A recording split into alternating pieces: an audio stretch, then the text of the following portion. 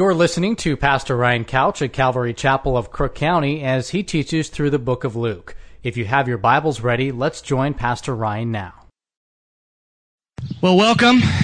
Hope you guys are doing well this morning. You know, I was thinking maybe afterward today, you guys would all be invited over to my house, and we'll have some lunch here. We'll do the baptism, and then you guys could all come to my house for dinner tonight. Does that sound cool? Okay, but I'm not going to tell you how to get there, because here's the thing. All roads lead to my house. If you didn't know that, it's how it works. You just take any road and you'll get to my house. It's really cool. You know that's ridiculous, right? It's the same amount of ridiculousness that says that all roads lead to God. The pluralism that exists in our society today, and our mentality that says, just choose whatever way you want to go. Whatever route you want to take, it'll get you to God. Just believe in something. Just find a higher power. And if you think about it in terms of any other logical part of life, it doesn't make sense. Because God is a person. He's real. He wants to relate to you. And there's one way to Him. And we're going to talk about that this morning. If you have your Bibles, Luke chapter 13.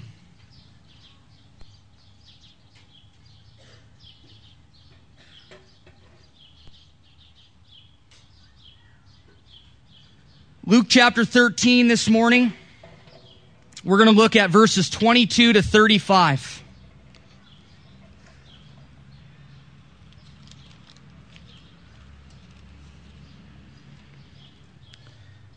Jesus is continuing His journey toward Jerusalem. And it says He went through the cities and villages, teaching and journeying toward Jerusalem, which is really pointing us to Jesus' purpose for coming to the earth, which was to go to the cross, His death. This is what Luke is reminding us of. He's reminding Theophilus, who he wrote this book to. He wrote this book to a man named Theophilus, and he's reminding him about the cross. He's reminding him that there's a purpose to Jesus' life. And back in chapter 9, Jesus said He had set His face like a flint toward Jerusalem, that nothing was going to deter Him from that purpose of coming. And we're going to see that once again here as Luke sets the stage by saying He's journeying toward Jerusalem. And then someone from the crowd said to Jesus, "Lord, are there few who are saved? Are there few who are saved? Will those who are saved be few?" And this is a pretty common question. A question that people ask, maybe you've asked, in a variety of ways. People say, what about the pygmies in Africa? What about the people that believe in God, but they don't trust Jesus as the only way to Him? They practice other religions. What about those in faraway places that have never heard about Jesus? And all of these questions, in reality, are a diversion to take the attention off of the person asking the question and to put it on something that will divert the bigger question, which is not, will those who are saved be few? But the better question is, will those who are saved be you? That's the better question. You see, this individual in the crowd who really isn't named, and probably for a purpose, because they really represent many of us who are asking questions to take the attention off of ourselves. And what Jesus doesn't allow us to do is to focus on someone else. He wants the attention, He wants the focus to be upon yourself and not be asking questions like, will those who are saved be few? But asking yourself, am I one of those who are saved this morning? And see, Jesus doesn't even really address the question. He goes on to say, strive to enter through the narrow gate. For many, I say to you, will seek to enter and will not be able. You see, Jesus really doesn't even want to address the question of, will those who are saved be few? What he does is go right to the heart of it. Will those who are saved be you? And he begins by saying, the way to salvation is narrow. The way to salvation is not wide and broad and take any road you want. Just like you know it's preposterous to think that you could come to my house by taking any road in Crook County. And the same is true. That the way to salvation, the way to God, is not broad and wide and filled with many plurality of gods. The way to salvation is narrow. And Jesus said, strive to enter through the narrow gate. He doesn't really address the question. What he does is hits us right between the eyes. And he uses a word strive, which is a word from which we get our word agonize. To agonize, to make every effort. Because everything in our flesh, everything inside of us is screaming that we don't want to admit that we need Jesus. That it does take effort on our part to put aside our pride, to put aside our own righteousness, to put aside our own desire to pull ourselves up by our own bootstraps. It is a narrow gate because your flesh says, I can do this on my own. I can find peace. I can find hope. I can find meaning for life. It's within me. I just need to find myself. It's not in Jesus, see? Your flesh will scream against it. But Jesus says, agonize, strive, make every effort to come to me. And it's not only what's screaming inside of you, but it's also the world around you that is basically saying Christianity is narrow-minded. You're a bigot if you believe that Jesus is the only way. How could you believe such things? It's too simplistic. It's ridiculous to think that God became a man. It's utterly foolish to think that God died on a cross and took your sin. And the world is screaming for you to find your route to God in some other way. But Jesus is telling you this morning, it's in me. It's narrow. In fact, in the book of Acts, it says there's no other way to salvation except through Jesus Christ.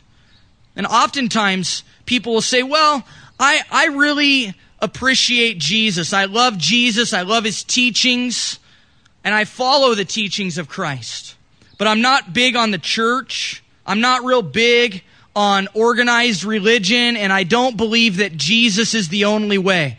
But I believe in Jesus. I believe in His teachings. And that sounds really cool. It kind of sounds hip.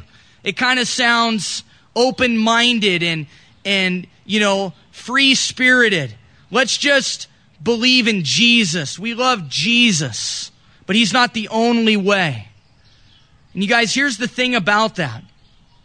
Is while that sounds cool and it sounds trendy and it sounds very open-minded, the fact is that it does injustice to what Jesus said about Himself.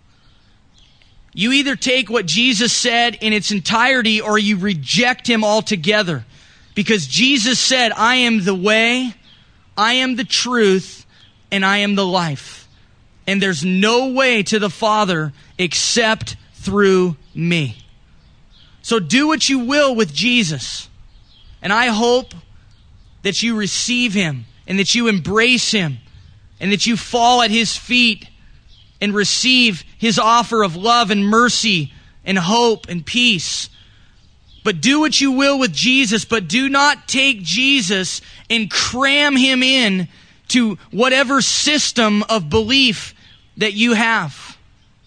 You can't include Jesus with all of your other gods. because he doesn't allow you to do that. He said, I am the way. I'm the only way. And as C.S. Lewis, the great thinker, said, Jesus is either a liar, and that is that he said things about himself that aren't true, and he knew they weren't true. He's a liar. Or Jesus is a lunatic, the way of Charles Manson or others that have said they're the Messiah, they're God. And many people have said that. David Koresh and many others have claimed to be God, have claimed to be a Messiah. And we look at that and we say, they're a lunatic. We wouldn't listen to them. We wouldn't read their books. We wouldn't follow their teachings. Jesus is either a liar, he knew what he was saying was deceptive, and yet he wanted to lead people to destruction. Or he was a lunatic. He was out of his mind. He said stuff that wasn't true, but he didn't know it wasn't true because he's just crazy. Or Jesus is Lord. He's liar, he's lunatic, or he's Lord. C.S. Lewis nailed it for us. And this morning, do what you will with Jesus, but do not leave here thinking that you can just put him in amongst all your other gods. He doesn't allow you to do that, my friends. The way to Jesus, the way to God, the way to salvation is narrow. It's only through Jesus Christ and his death, burial, and resurrection. The way to salvation is narrow. Jesus makes that clear. Strive to enter through the narrow gate. For many, Jesus says, many will say, many will seek to enter and not be able. Many will come to the gate and they'll say, I can just believe whatever I want and God's going to accept me. He's going to look at my good works and my bad works and he's going to weigh them out and he'll know that I'm a pretty good guy. That I helped old ladies across the street. That I sponsored starving kids in Africa when I bought my movie ticket. I'm a pretty good guy. And yet, Jesus says, many will come and they won't be able to make it through the narrow gate to salvation because it's too narrow-minded, it's too restricted. And if that's you this morning, strive, make every effort to come to salvation through Jesus Christ and him alone. Don't be one of those that comes to the gate of salvation and finds it too narrow and rejects it, or thinks that it's wider than it really is. Well, something else Jesus says about salvation is that the time of salvation is limited. He says, when the master of the house has risen up and shut the door, and you begin to stand outside and knock at the door, saying, Lord, Lord, open for us. And he will answer and say to you, I do not know you. Where are you from? I don't know you. Where'd you come from? Then you will begin to say, we ate and drank in your presence, and you taught in our streets. But he will say to you, I tell you, I do not know you. I don't know where you're from. Depart from me, all you workers of iniquity. And there will be weeping and gnashing of teeth. Jesus makes it clear that the way to salvation is narrow. He also makes it clear that the time of salvation is limited. You guys, if you have air in your lungs this morning, which I'm assuming all of you do, unless somebody here is like Weekend at Bernie's, got drug here dead. I'm assuming you're alive. I'm assuming that you have time to choose. But you know what? That time is limited. That time is coming to an end. There will be a time where Jesus shuts that door. And it comes by your death or by the return of Christ. There will be a point where the time of salvation is closed for you. Right now, the door is open. The banquet is open to anybody that wants to come. The door is narrow. It's only through Jesus. But it's open. And you can come to Him today. But there will be a point, and it's a sad reality, but there will be a point where that door is closed. And you know what that's like? When you're racing to the store, you need one last ingredient to finish dinner off, and you're thinking, oh, the store is closing, and you just pull up and you see the guy shut the door and lock it, and then you see him at the register counting the money, and you're knocking at the door, waving your hands. Come on, bro, just open up. All I need is some milk. All I need is a little bit of spices. It won't take very long, I promise. And he's there, he's ignoring you, and the door is closed. And it's kind of a helpless feeling. Well, it's more of a helpless feeling when Jesus shuts the door of salvation, eternally deciding your fate. And if you have life in you this morning, you can come to Him, but the time is limited. You might think, well, I've got all kinds of time. I'm young. Some of you are very young here. Some of you are children. Some of you are teenagers. Some of you are in your 20s. And you think, I've got all kinds of time. I'm going to live to be 80 years old. I'm going to have a good time right now. But you know what? Countless people die every day before they were ready.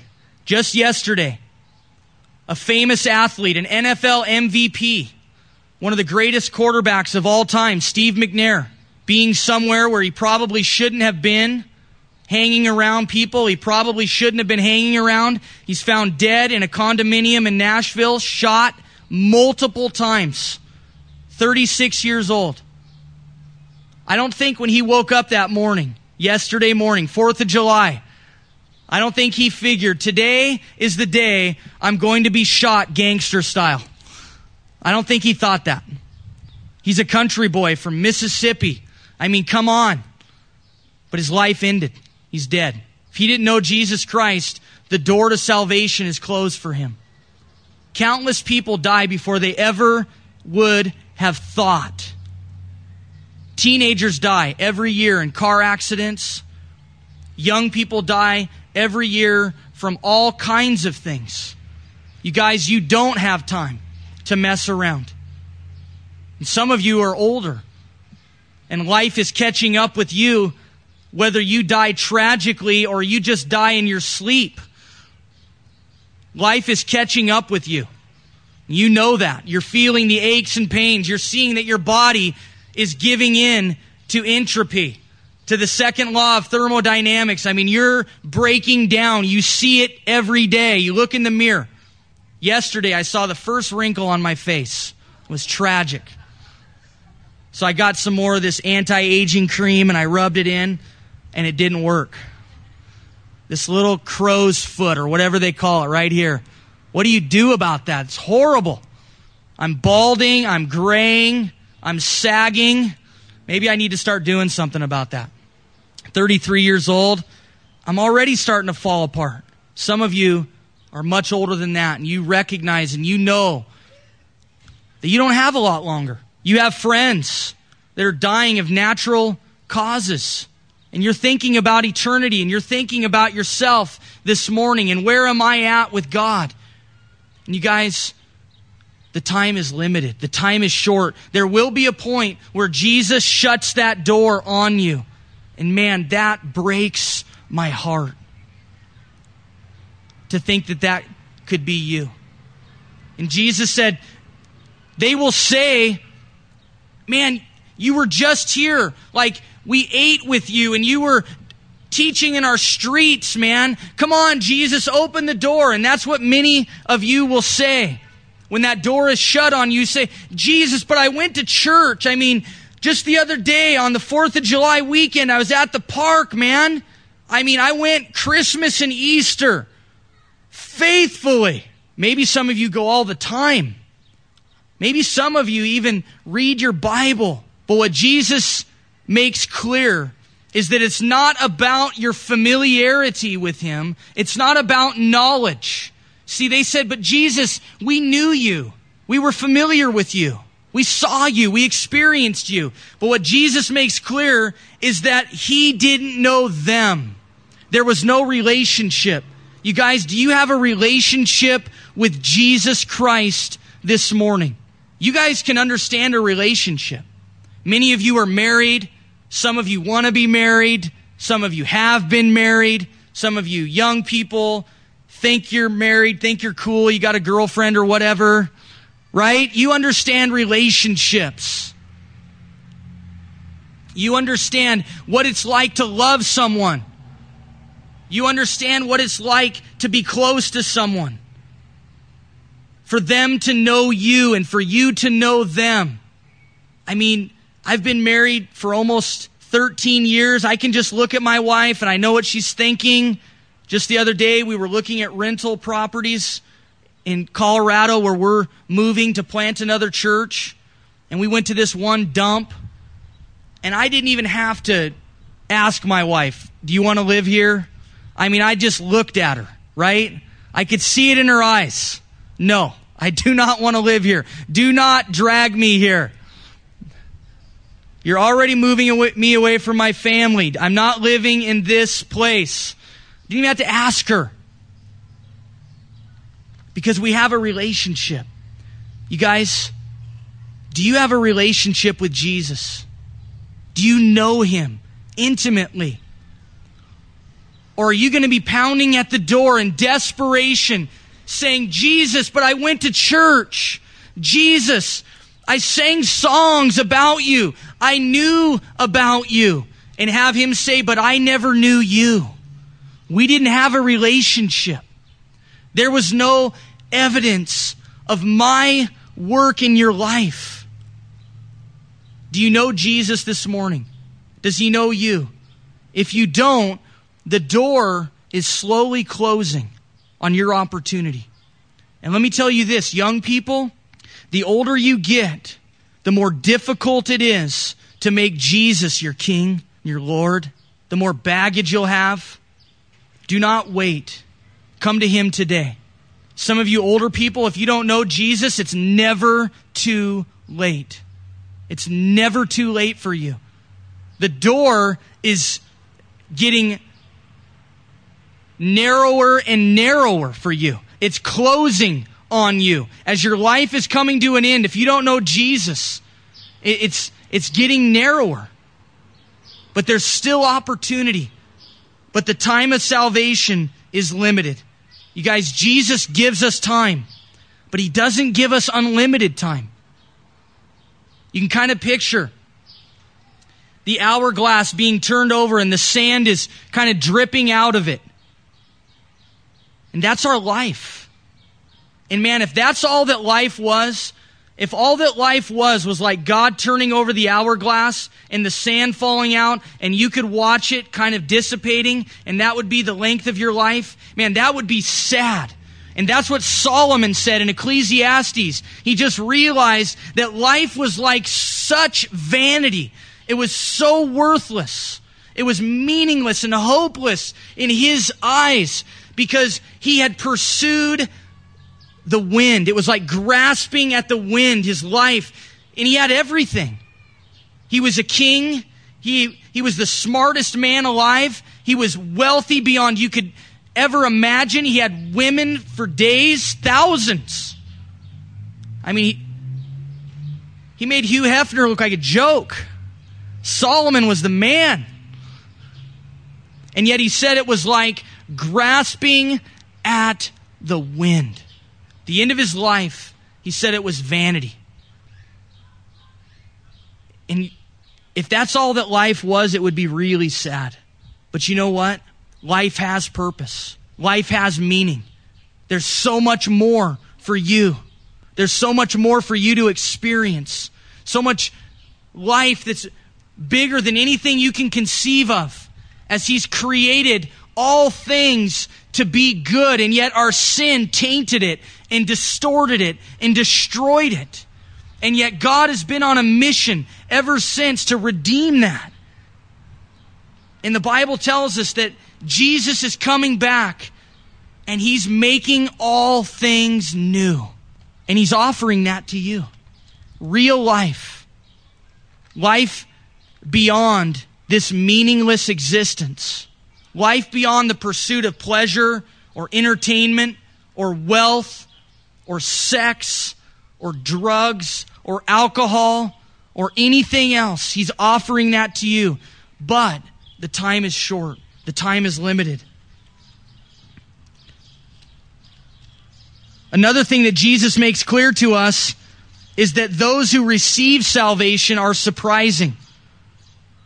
As he goes on, he says, when you see Abraham and Isaac and Jacob and all the prophets in the kingdom of God and yourselves thrust out. You see, the Jewish people assumed that they were all going to receive eternal life except for those Jews that really partied it up. But the ones that lived a pretty good life and were born into Judaism, they were going to heaven. That was their assumption. And yet Jesus is going to blow that assumption out of the water as he says, look, you're going to see Abraham and Isaac and Jacob. That was the pillars of their faith, the patriarchs of their belief system.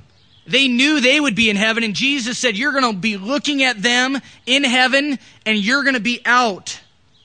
You're going to find yourselves thrust out. And they will come from the east and the west, from the north and the south, and sit down in the kingdom of God. And what that means is that people from all over the world are going to be included in the kingdom of God. Not just the Jews, Jesus is saying to them.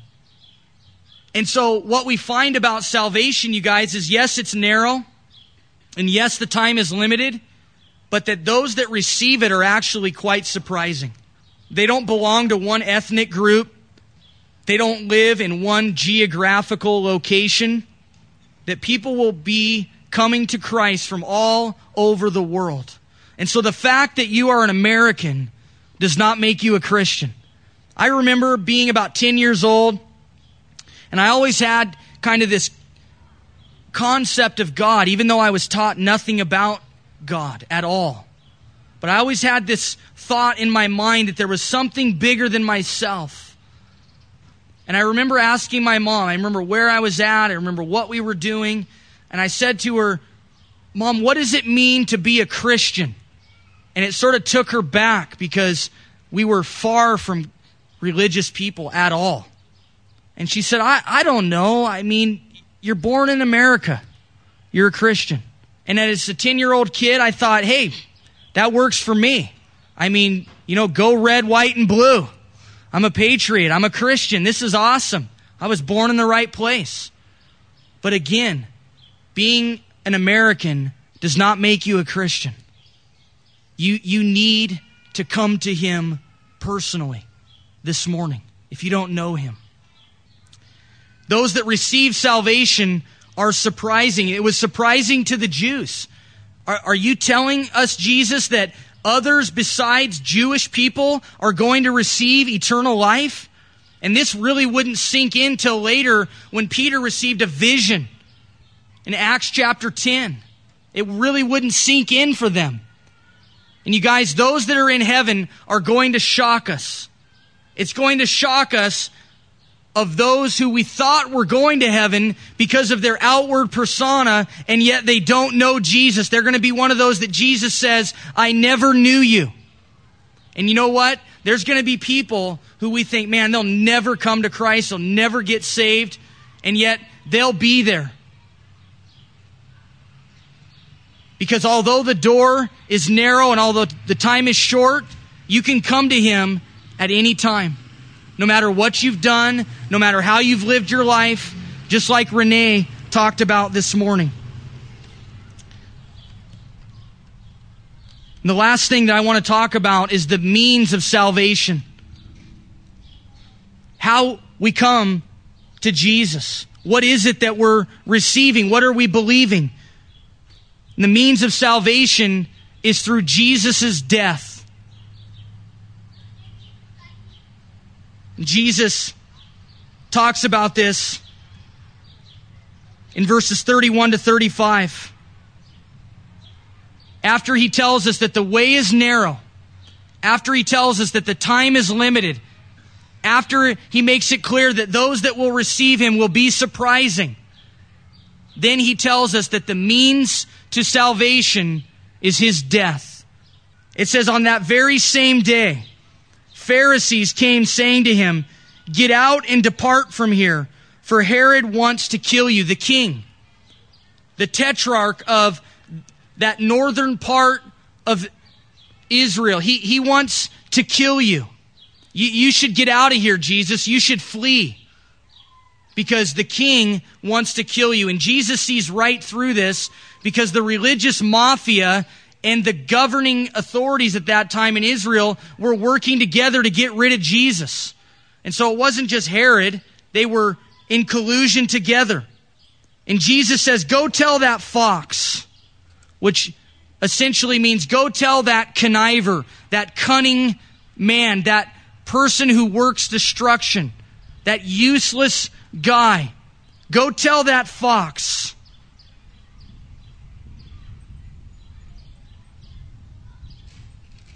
that I'm not going to be dictated to by him. You go tell that fox, "Behold, I cast out demons and perform cures today and tomorrow, and the third day I shall be perfected." Jesus is pointing to his death. He's pointing to the fact that he is on a mission to go to Jerusalem, to be crucified, and the third day he will be resurrected. You go tell him that. "Nevertheless, I must journey today, tomorrow, and the day following, for it cannot be that a prophet should perish outside of Jerusalem." Jesus is saying, look, you guys have killed all the other prophets, many in Jerusalem. And so it's fitting that you kill me as well. I mean, it wouldn't be right if you didn't kill me as well. You've killed every other prophet. Might as well add me to the mix. But I'm not going to be dictated to by Herod nor you. I'm on a mission, and I'm giving up my own life for the sins of the world. And Jesus closes by saying, "Oh, Jerusalem, Jerusalem, the one who kills the prophets and stones those who are sent to her. How often I wanted to gather your children together as a hen gathers her brood under her wings, but you were not willing. See, your house is left to you desolate. And assuredly I say to you, you shall not see me until the time comes when you say, 'Blessed is he who comes in the name of the Lord.'" You guys, the means of salvation is Jesus' death, and he's pointing them to that. He's pointing them to the cross. He's saying, my face is set like a flint toward the cross. And yes, the way is narrow. And yes, the time is limited. But listen, my heart is toward you. I love you. I love you like a hen loves her chicks, who just wants to gather them and protect them. And any amount of danger could come upon those chicks, and yet they would be protected under the wings of that hen. And that's what God wants to do for you. He wants to protect you, namely from yourself and your sin and the destruction of this life. He wants to protect you from absolutely ruining yourself. He wants to give you real life and real hope and substantial meaning. Something bigger than yourself, the way that you were meant to live. He wants to gather you as a hen gathers her chicks. That's his heart for you. That was his heart for Israel. Even though they had rejected him and turned their back on him and said, "We want nothing to do with you, Jesus," his heart went out to them. And his heart goes out to you this morning.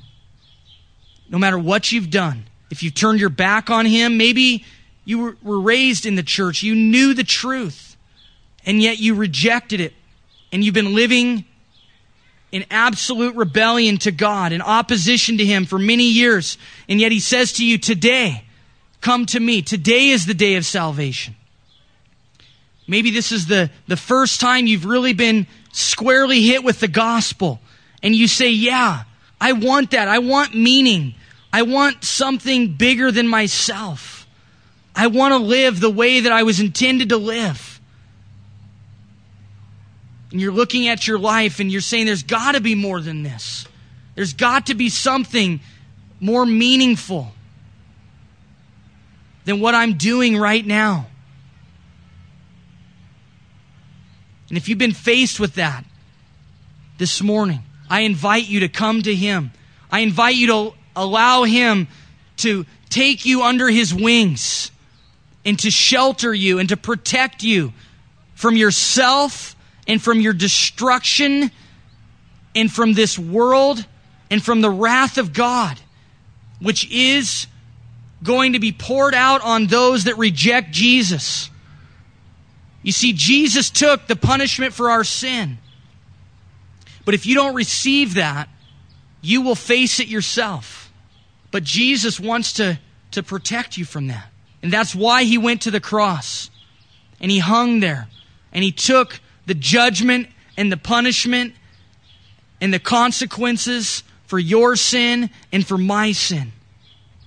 And the Bible says, if you'll confess Him this morning, if you will confess Him as Lord and believe in your heart that God has raised Him from the dead, you will be saved. Will you come to Him this morning? Maybe you're a Christian here, and yet you just haven't allowed Him to love you, to shelter you, to provide for you. You haven't received His grace lately. You've been living in condemnation.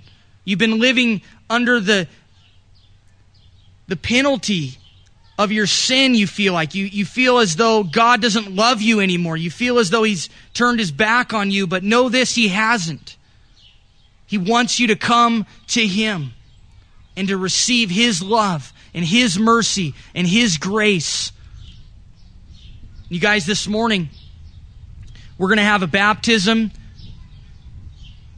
And whether you came prepared for that or not, if you would like to receive Jesus, man, come over there in a little while. I'd love to talk to you, and I'd love to baptize you into a relationship with Jesus Christ, into something meaningful and powerful and bigger than you could ever imagine. We're going to have a barbecue. All the money is going to support some students to go to Africa on a mission trip. And probably in about 45 minutes to an hour, we'll head over there for the baptism. And so please come and support those who are going to be baptized, even if you're not. Hang out. If you don't know Jesus this morning, please know that the gate is narrow, that the time is short, but that all are invited. Whoever calls upon the name of the Lord will be saved. You have an opportunity this morning to come to Jesus, to find meaning and hope in this life. I hope you do that. I hope you choose Jesus this morning. Let's pray. Father, we thank you for your word. God, we thank you for your truth. Jesus, we thank you that there is meaning and hope beyond this life, God, because if there wasn't, I don't know what there would be. God, if this is all there is, Lord, if all we're seeking is money, and now we see that our money can just be taken from us, that we can go from the top of the world to the bottom so quickly. God, if all we're pursuing is relationships with people, and yet, Lord, we find that people hurt us and wound us and leave us, and yet, Jesus, you will never leave us. You'll never forsake us. Jesus, if all we're pursuing is our own goodness, our own ability to find you, then God, we're left falling miserably short. And God, I want to pray for any this morning who are just saying, yes, Jesus, I want you. I want to respond to that. I want that in my life. Lord, I pray right now that they would just simply say, Jesus, I recognize that I'm a sinner. Jesus, I recognize that I've been living in opposition to you. that I need you. Jesus, I ask that you would come and you would forgive me of my sins. That Jesus, you would come and give me meaning and bring substance to my life. Be that missing piece in my life that I've been looking for. Jesus, fulfill me. Make my life the way you intended it to be. Jesus, make all things new in my life. Jesus, I thank you for your offer of grace and forgiveness. I thank you for the cross, and I receive that this morning. I receive your mercy and your grace. Holy Spirit, come and fill me. Wash over me, cleanse me, make me a new creation. All things are new. The old has passed away. Thank you, Jesus. I praise you. I glorify you. And Father, I want to pray for those of us that do know you, that maybe are just struggling this morning. God, those of us who have walked away from you, or those of us who just don't feel like we have a relationship with you at all anymore. Our prayers are empty. We get nothing out of the Bible.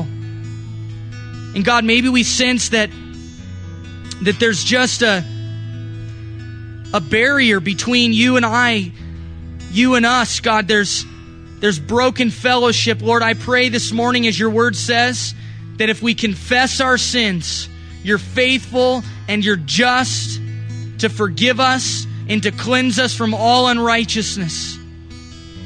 Jesus, cleanse us, purify us, restore that fellowship this morning.